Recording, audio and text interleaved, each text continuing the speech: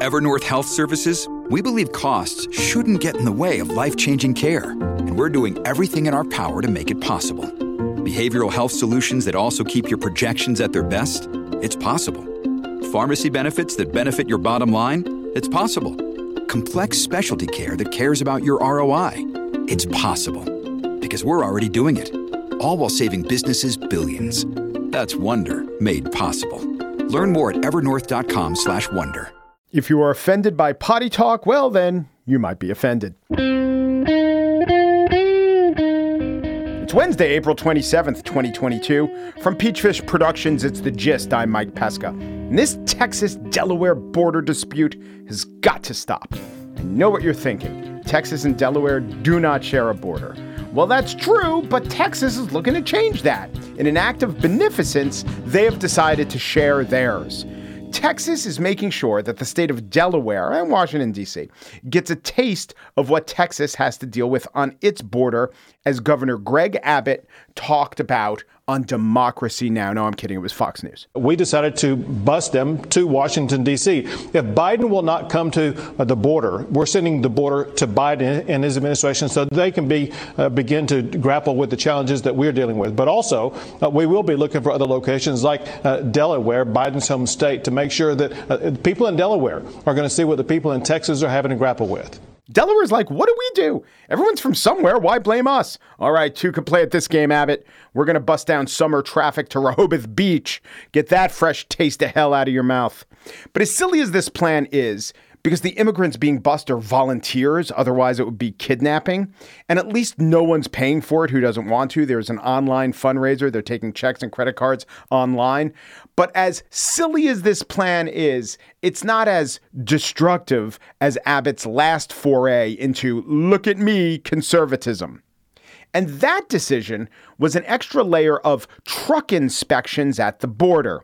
Every commercial truck coming from Mexico's 4 border states was stopped and inspected in an effort to stop illegal drugs and migrants from being smuggled into Texas. The thing is, all the trucks already were inspected, and so this extra layer of inspection yielded precisely 0 illegal immigrants and 0 drugs. But according to state records, there were 345 citations for underinflated tires, broken turn signals, and oil leaks. Texas also achieved $250 million in rotten vegetables as the backups took hours and temperatures neared 100 degrees. And this was a statistic I literally couldn't believe. Texas lost about $4.23 billion from this. The U.S. lost about $9 billion in economic income. I thought it was impossible, but I checked the report that was put forward by the Perryman Group of Waco, and it was thorough. It wasn't that $9 billion worth of merchandise was ruined or set on fire. It's that when you take into account the multiplier effects of this slowdown in economic activity, yeah, it works out. When store shelves aren't stocked, when parts don't arrive on time, there is a ripple effect that could cost a lot of money. $9 billion in this case. So yeah, Ron DeSantis got all the attention that he wanted from his version of look at me conservatism with Disney.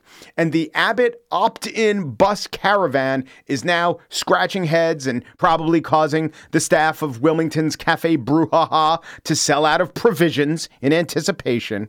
But it really was the $9 billion in superfluous truck inspections that we'll never get back. Unlike the bus rides, which the voluntary participants described as welcomed, since they were hoping to head north anyway, and they appreciate the lift. None, as quoted in the New York Times, said they were specifically headed to, or even had necessarily heard of Delaware, but they said they were going to places like North Carolina, Louisville, and Portland, Maine. No word on how this might play into Governor Abbott's presidential ambitions, or if he plans to win over, alienate, or simply confuse potential supporters in such places as Delaware, Louisville, North Carolina, and Portland, Maine. On the show today, Disney has really nothing to worry about in terms of tax status, but maybe all corporations are going to need to rethink activism. But first, Donald Trump is being fined $10,000 a day for failing to comply with the New York Attorney General. And so what? What does that mean? He could go to jail? He's in danger of indictment? He'll have to sell some of his shares on Truth Social. It's hard to know. It's hard to ever know what the real legal threats are to Trump and what is just some delicious fodder for a cable news host who would love for the sword of Damocles to be snipped yesterday. So we're joined by Ken White, lawyer and Pope hat to millions online. He's here to give a true assessment of what's real and what's wish casting in the case for a case against Donald Trump.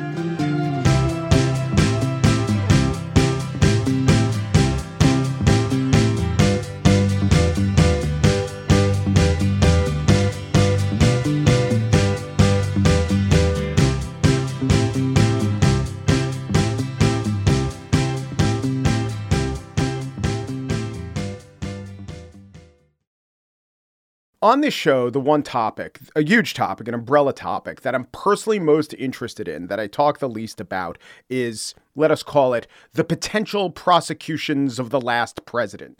And while I'm personally compelled by it, I find it hard to bring to you, the audience, the most relevant information. I don't always know what it is.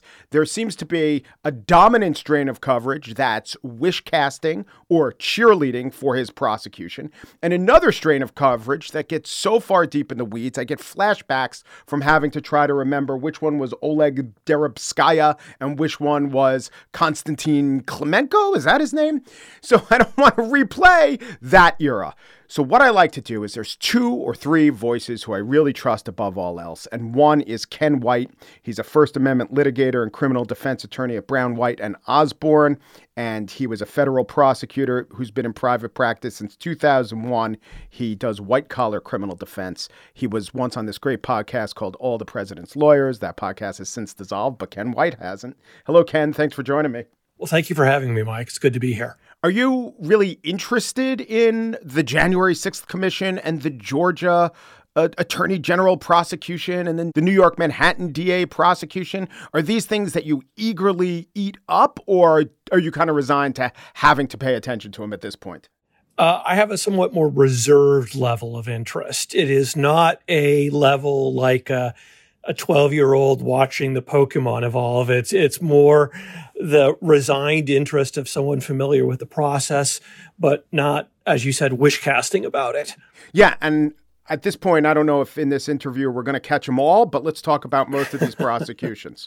So first of all, close to my home, the DA of Manhattan, Alvin Bragg, was apparently looking into Trump nefariousness, then dropped the case. Quite notably, his chief prosecutors, who were very experienced guys who were brought on to do this case, disagreed with him in public about the prosecution.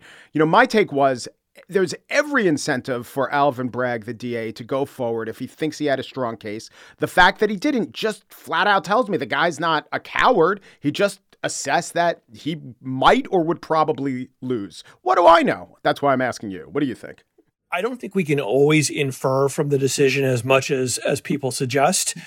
First of all, if you prosecute Donald Trump, whether you're the U.S. attorney of a federal district or a district attorney someplace, that's your life for the next 2 years, okay? And that's your office's life. It's going to be all-consuming. And a lot of DAs these days, particularly DAs like this one, have an agenda of they've gotten elected on some sort of platform. It's often sort of a platform of progressive policy changes, of trying to change the carceral state type approach to let's jail everyone for as long as possible that you know I criticize a lot. And you really can't do policy things and make policy changes if you are completely consumed with the Trump prosecution story of the day. And, you know, we see this with presidents where their agenda gets completely derailed by some scandal or some issue or something like that, just as much for DAs. And so I think someone like this, who is elected, who has an agenda and priorities, is thinking this is going to have to be worth it because you don't want to shoot at the king and miss. DAs historically are more willing to do that than federal prosecutors, but still, you don't want to do that, get egg on your face. And if it's not a great case, you don't want to make it the office's one case, the only one anyone talks about. Is there a rule of thumb, a percentage? It's impossible to put an actual percentage. But if you think you have a 50-50 shot and it's an important issue, even with all the considerations that you laid out, will a DA bring the case, or do they want 70-30? Or with something like prosecuting Trump, are they willing to take, I don't know, something like we got a third of a chance to make this stick? I don't know if I could put a number on it. I would only say whatever the number is, it's substantially lower than the number for the U.S. Attorney's Office. So the U.S. Attorney's Office likes airtight cases, and they have a very good win record in general, and with some recent notable exceptions we could talk about. And they have the leisure to do things forever with infinite resources. DAs, so many of their cases are reactive. They have to do them fast in response to some breaking crime, often violent or drug crime. They have more limited resources. They got to roll with it. So they get used to just rolling into the courtroom and throwing on the case. And they get more used to losing, frankly, particularly in big cities. So whatever the number is, it's below 50%, and they're willing to take more risks than feds. Okay, so given both of those sets of consideration, that they're willing to take more of a big swing without the assurance of an outcome, but also that I looked up the budget. I think it's like $169 million, which sounds like a lot, but it's not really given the load of cases that they have. Add them all together. Can we infer that Alvin Bragg thought this was, at best, a coin flip? I think you're trying to draw too specific an inference. I think we can infer that he doesn't think it's a great case against Trump individually, that it's likely to consume more resources and attention than it's worth, given the low chances. And, he might even think that they don't have a case at all. I mean, the whole discussion in public about whether or not there's a particular case about Trump is generally completely detached from what the law is and what the prosecutors would have to prove. Okay? It's all about feelings. Of course Trump is guilty. I don't care what they accuse him of. Of course he's guilty. But the thing is, white-collar crimes like lying to banks and things like that are generally drafted to make it harder to convict somebody. Generally, the more you're likely defended as a white guy in a blue suit, the more likely it is you're going to have to prove an elaborate mental state to convict them. Or an orange guy. Very much. So the types of things they're contemplating prosecuting Trump or other high-up individuals for are tough to prove, particularly if they require, intelligence and understanding, and Trump would have a plausible defense. He doesn't think about stuff the way normal people do. He just sort of careens from one thing to another like a pinball, and he listens to advice. And so proving that he has a particular elaborate intent and mental state can be challenging when you have a pool of jurors kind of prepared to see him as kind of an idiot and a reactive person. Now, you also got a pool of jurors, many of whom hate him, but he's so divisive that there's a very high risk you're going to have some people who just want to hang a jury for his benefit and some people who would convict him of anything if they got the chance. And that he's going to make it into a circus, that's his thing. And he's going to make you a demon to, let's say conservatively 50 million people. And, that has costs.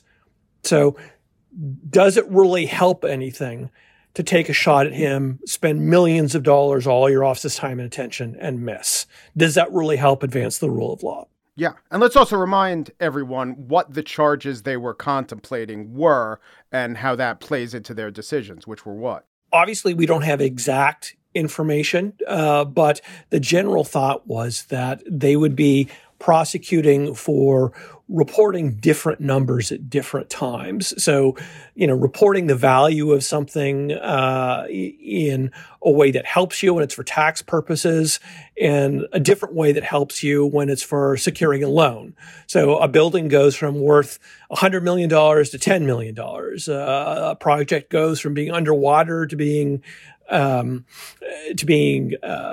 very profitable.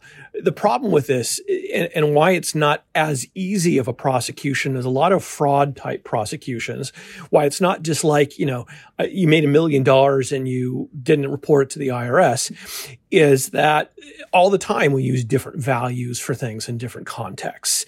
And everyone kind of understands on some level that calculating value has a big subjective factor. And, everyone in a potential jury would have engaged in that to some degree or another. Most of the juries probably heard the stories about how, Return of the Jedi on paper didn't make a profit or something like that, or the ridiculous ways that accountants and businesses come up with how things are profitable or not, or how things are valued. So Trump would have a ton of experts who would be able to say, yes, this is a legitimate way to think about it. It's legit. There are different definitions or different questions being answered. So it's not easy. Yeah.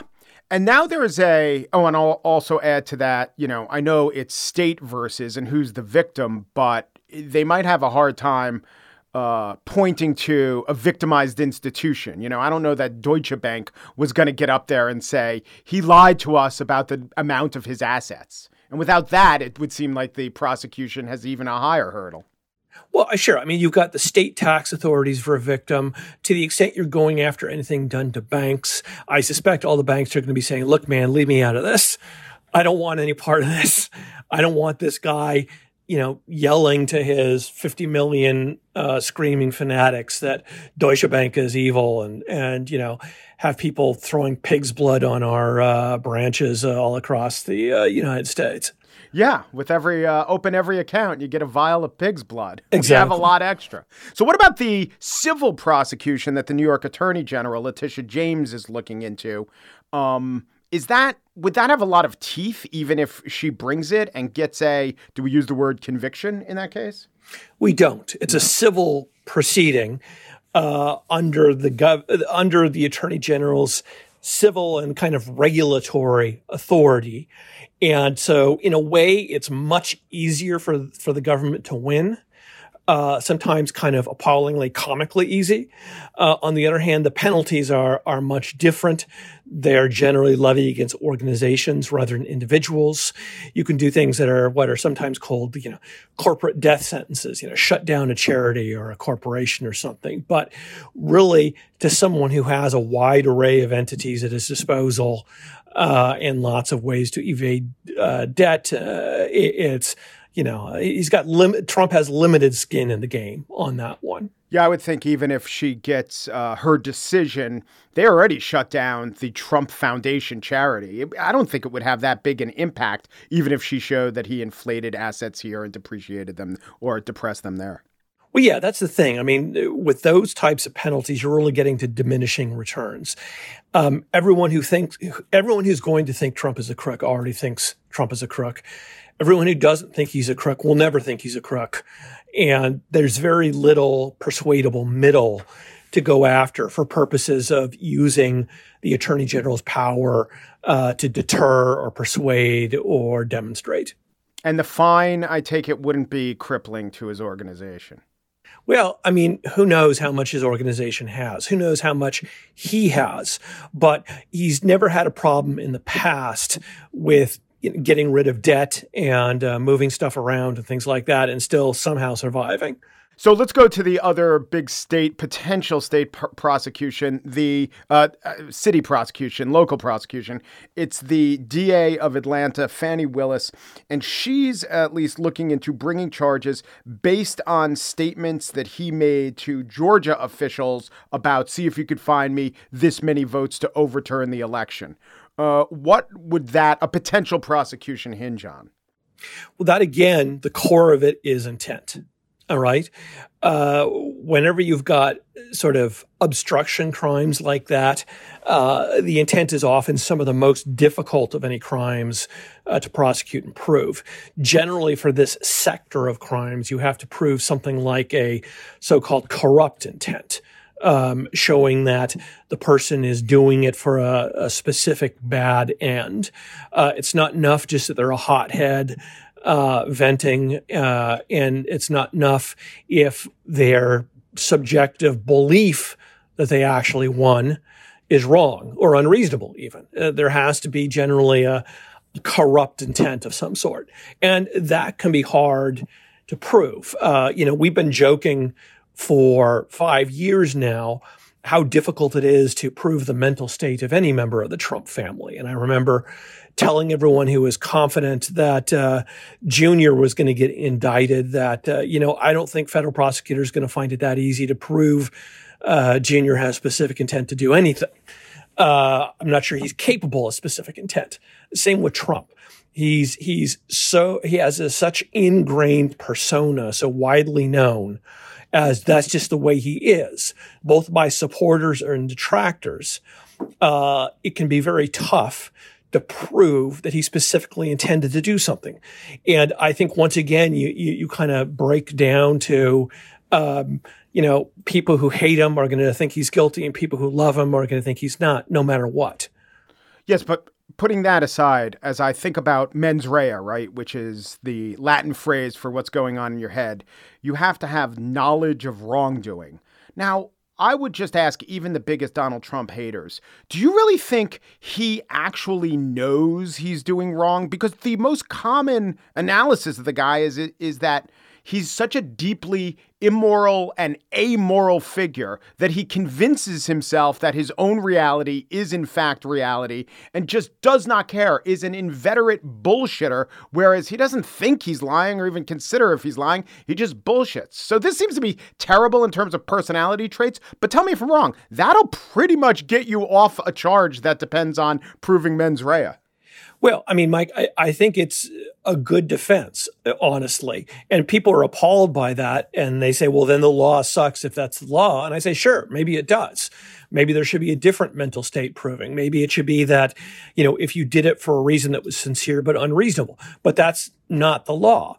Just to give you an example of another place where this pops up, in tax law, if you have a sincere but completely unreasonable belief that you don't owe taxes because you're one of these tax lunatics who thinks that, the United States was dissolved in 18-something and, we're all owned by the Queen of England or something. Well, one of these wild ass theories. If you sincerely believe it and you sincerely believe, therefore, you didn't owe taxes, you can't be guilty of the crime of tax evasion. And I prosecuted cases like that where the person had some lunatic theory and the judge is like, oh, sorry, I believe he believes it. It's stupid, but he believes it. So there are a lot of white collar crimes that have these types of things. Sometimes where you have to know you're violating the law. Sometimes where you have to know you're doing something wrong or have a corrupt intent. And with crazy people, those are tough to prove. And Ken White will be back tomorrow for more discussions of the January 6th commission. And I also asked Ken for his prediction, and he gives it on the possibility of a Justice Department indictment. So what's left for today is, I suppose, beyond my ken. But tomorrow it'll all be right here on The Gist.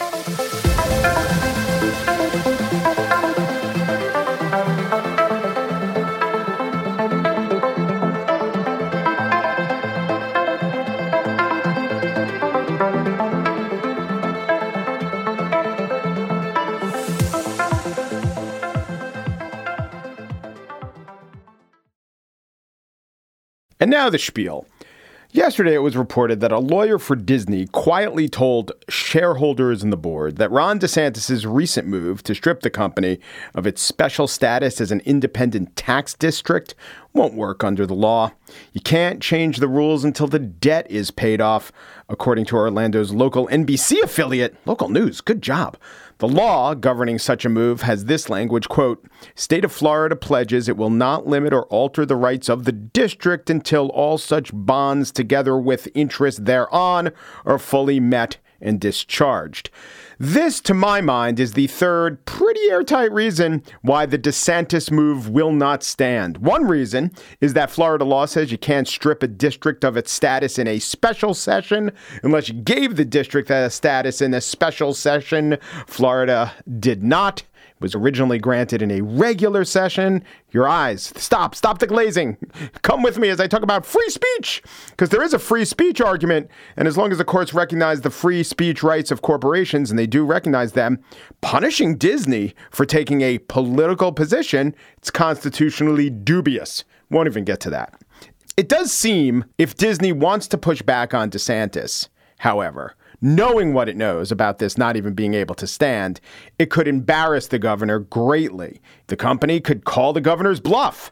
The company could threaten to leave the state or just dare him. All right, take on the debt load. We'll see how your citizens like that. But Disney won't call his bluff because Disney is a rational actor, which is to say it is guided by the idea of pursuing profit over pursuing ideology. They might emotionally want to get in a sparring match. They fiscally cannot do so. And that seems proper. Except when you think of it this way, the demand that Disney should pursue ideology over profits, that's exactly what brought us to this moment to begin with. Disney employees demanded of Bob Chapek, their CEO, that he not stand amorally by, with his eyes on the bottom line as children were potentially being bullied and teachers who might like to say gay were being made not to say gay. It's just another reason why I'm not that comfortable with the idea of corporations becoming more and more involved in political issues. Now, we normally hear, yeah, well, that's because it's a double-edged sword, right? Okay, maybe one corporation will stand up for rights that you believe in, but a different corporation might define rights differently. I mean, right now, citizens and legislatures are defining such rights as parental rights or men's rights or victims' rights. What if employees of a certain company demand their business oppose this kind of sensitive legislation? I think practically that's not where we're trending. There are a couple conservative companies, Hobby Lobby, Chick-fil-A. They have Christian owners, presumably a workforce that skews more conservative than the workforce at Netflix or Disney. But you don't see them frequently taking a stance on legislation. And I don't think you're going to get many demands for right-leaning corporations to take stances because right-leaning corporations, which just used to mean corporations, define their purpose in the world differently. The capitalism part of things, that pretty much satisfies conservatives. Left-leaning corporate causes, sometimes called woke capital, are much more prevalent because the left believes that silence is violence and the right doesn't. Corporate stances against grave injustice or human rights abuses, they're not new. But what is new is that some persistent problems that we've always dealt with in our society are newly being defined as human rights abuses. And maybe they are, but I would advise activists within corporations against too readily defining a cause as unignorable. I think so much of our culture gets pulled into politics. So many aspects of our lives that were once seen as private or at least as cordoned off are now seen as political. It's inevitable that there will be more and more laws that corporations are asked or demanded to act upon. And there is nothing in this trend that seems to be abating, except I do think, and this is after I laid out all the reasons why the DeSantis decree, it's not a decree, it was passed by the legislature, laid out all the reasons this will not stand, but I do think it will have an effect. I think that stripping Disney of its tax status, it's not a real threat, but it is a real headache, or at least somewhat of a headache, certainly a hassle for Disney brass. And I also think the example will serve as a pretty decent argument in the future for other corporations not to get overly involved in contentious political matters. Bob Chapek a couple weeks ago had no good answer when his staff tried to shame him for not acting. Chapek even made an apology. It's unacceptable that I don't act. There's no use case for me not acting on this important issue. The next Bob Chapek will have a use case. It will be Bob Chapek. Look at what happened to Disney. It won't be enough for the most impassioned employees at whatever that company is, but the most impassioned employees don't have to answer to stockholders and the board of directors. An amoral pursuit of profit will, in fact, steer Disney out of this situation. They won't go out with a left to the chin of DeSantis. They just want to make their money. So amorality will guide them in that. And amorality might also steer the next corporation to avoid this road in the first place. I mean, so is that bad? When we say amorality, we don't mean something good, do we? Because amoral is worse than moral. But you know what? It's better than immoral. Look at Twitter. The New York Times writes of Elon Musk taking over that company and using it to pursue something other than profit. Quote, Mr. Musk has said he isn't buying Twitter to make money. That is arguably cause for concern. Public shareholders, like any other owner seeking to maximize profits, have a financial incentive to attract and maintain the broadest number of users. That means management needs to bar extremists in order to avoid offending or driving away many more users. So the same eyes that looked at the Florida bill and judged it immoral probably would look at Elon Musk taking over Twitter and judging him immoral. But in both cases, it was an eschewing of the profit motive, the amorality that led to immorality. Maybe the issue isn't woke capital or unwoke capital. It's just capital being something that it's not, that was never meant to be. Capital should pursue a profit ethically, pay employees fairly, make a product soundly, and don't become another player in every dispute to bounce off the State House walls. There are definitely times to take a stand. The NFL boycotted Arizona for not honoring the MLK holiday. Apple's Tim Cook spoke from a perspective of true, passionate personal conviction when he criticized Alabama's LGBT policies. But so often when the action is forced, when the CEOs are pressured into it, or when the offending policy isn't an unpopular outlier, things go badly for corporations making a stand. I do not see some of these well-publicized corporate pullouts, like when baseball took its all-star game away from Georgia over voting rights. I don't see that changing the law or materially improving anyone's actual status. That action, the Disney action, they don't do much to improve the general welfare. I don't think they raise the national happiness quotient. They do smuggle the draining, polarizing realm of politics into areas where it was once sequestered from. The effect is wearying for all. And ignoring profit for a cause could be doubly dispiriting if the cause is, say, one plutocrat's definition of free speech. There's a case to be made for amorality. I'd rather see corporations be good corporate citizens and non-civic participants than seeing corporations have the quote-unquote right opinions and taking stands that change nothing except to lower our moods and their fortunes. And that's it for today's show. Corey Wara is the Gist assistant producer. Joel Patterson is the Gist senior producer. Michelle Pesca is the Delaware representative of Peachfish Productions. The Gist is presented in collaboration with Libsyn's AdvertiseCast. For advertising inquiries, go to advertisecast.com/thegist. Umpru, depru, dupru, and thanks for listening.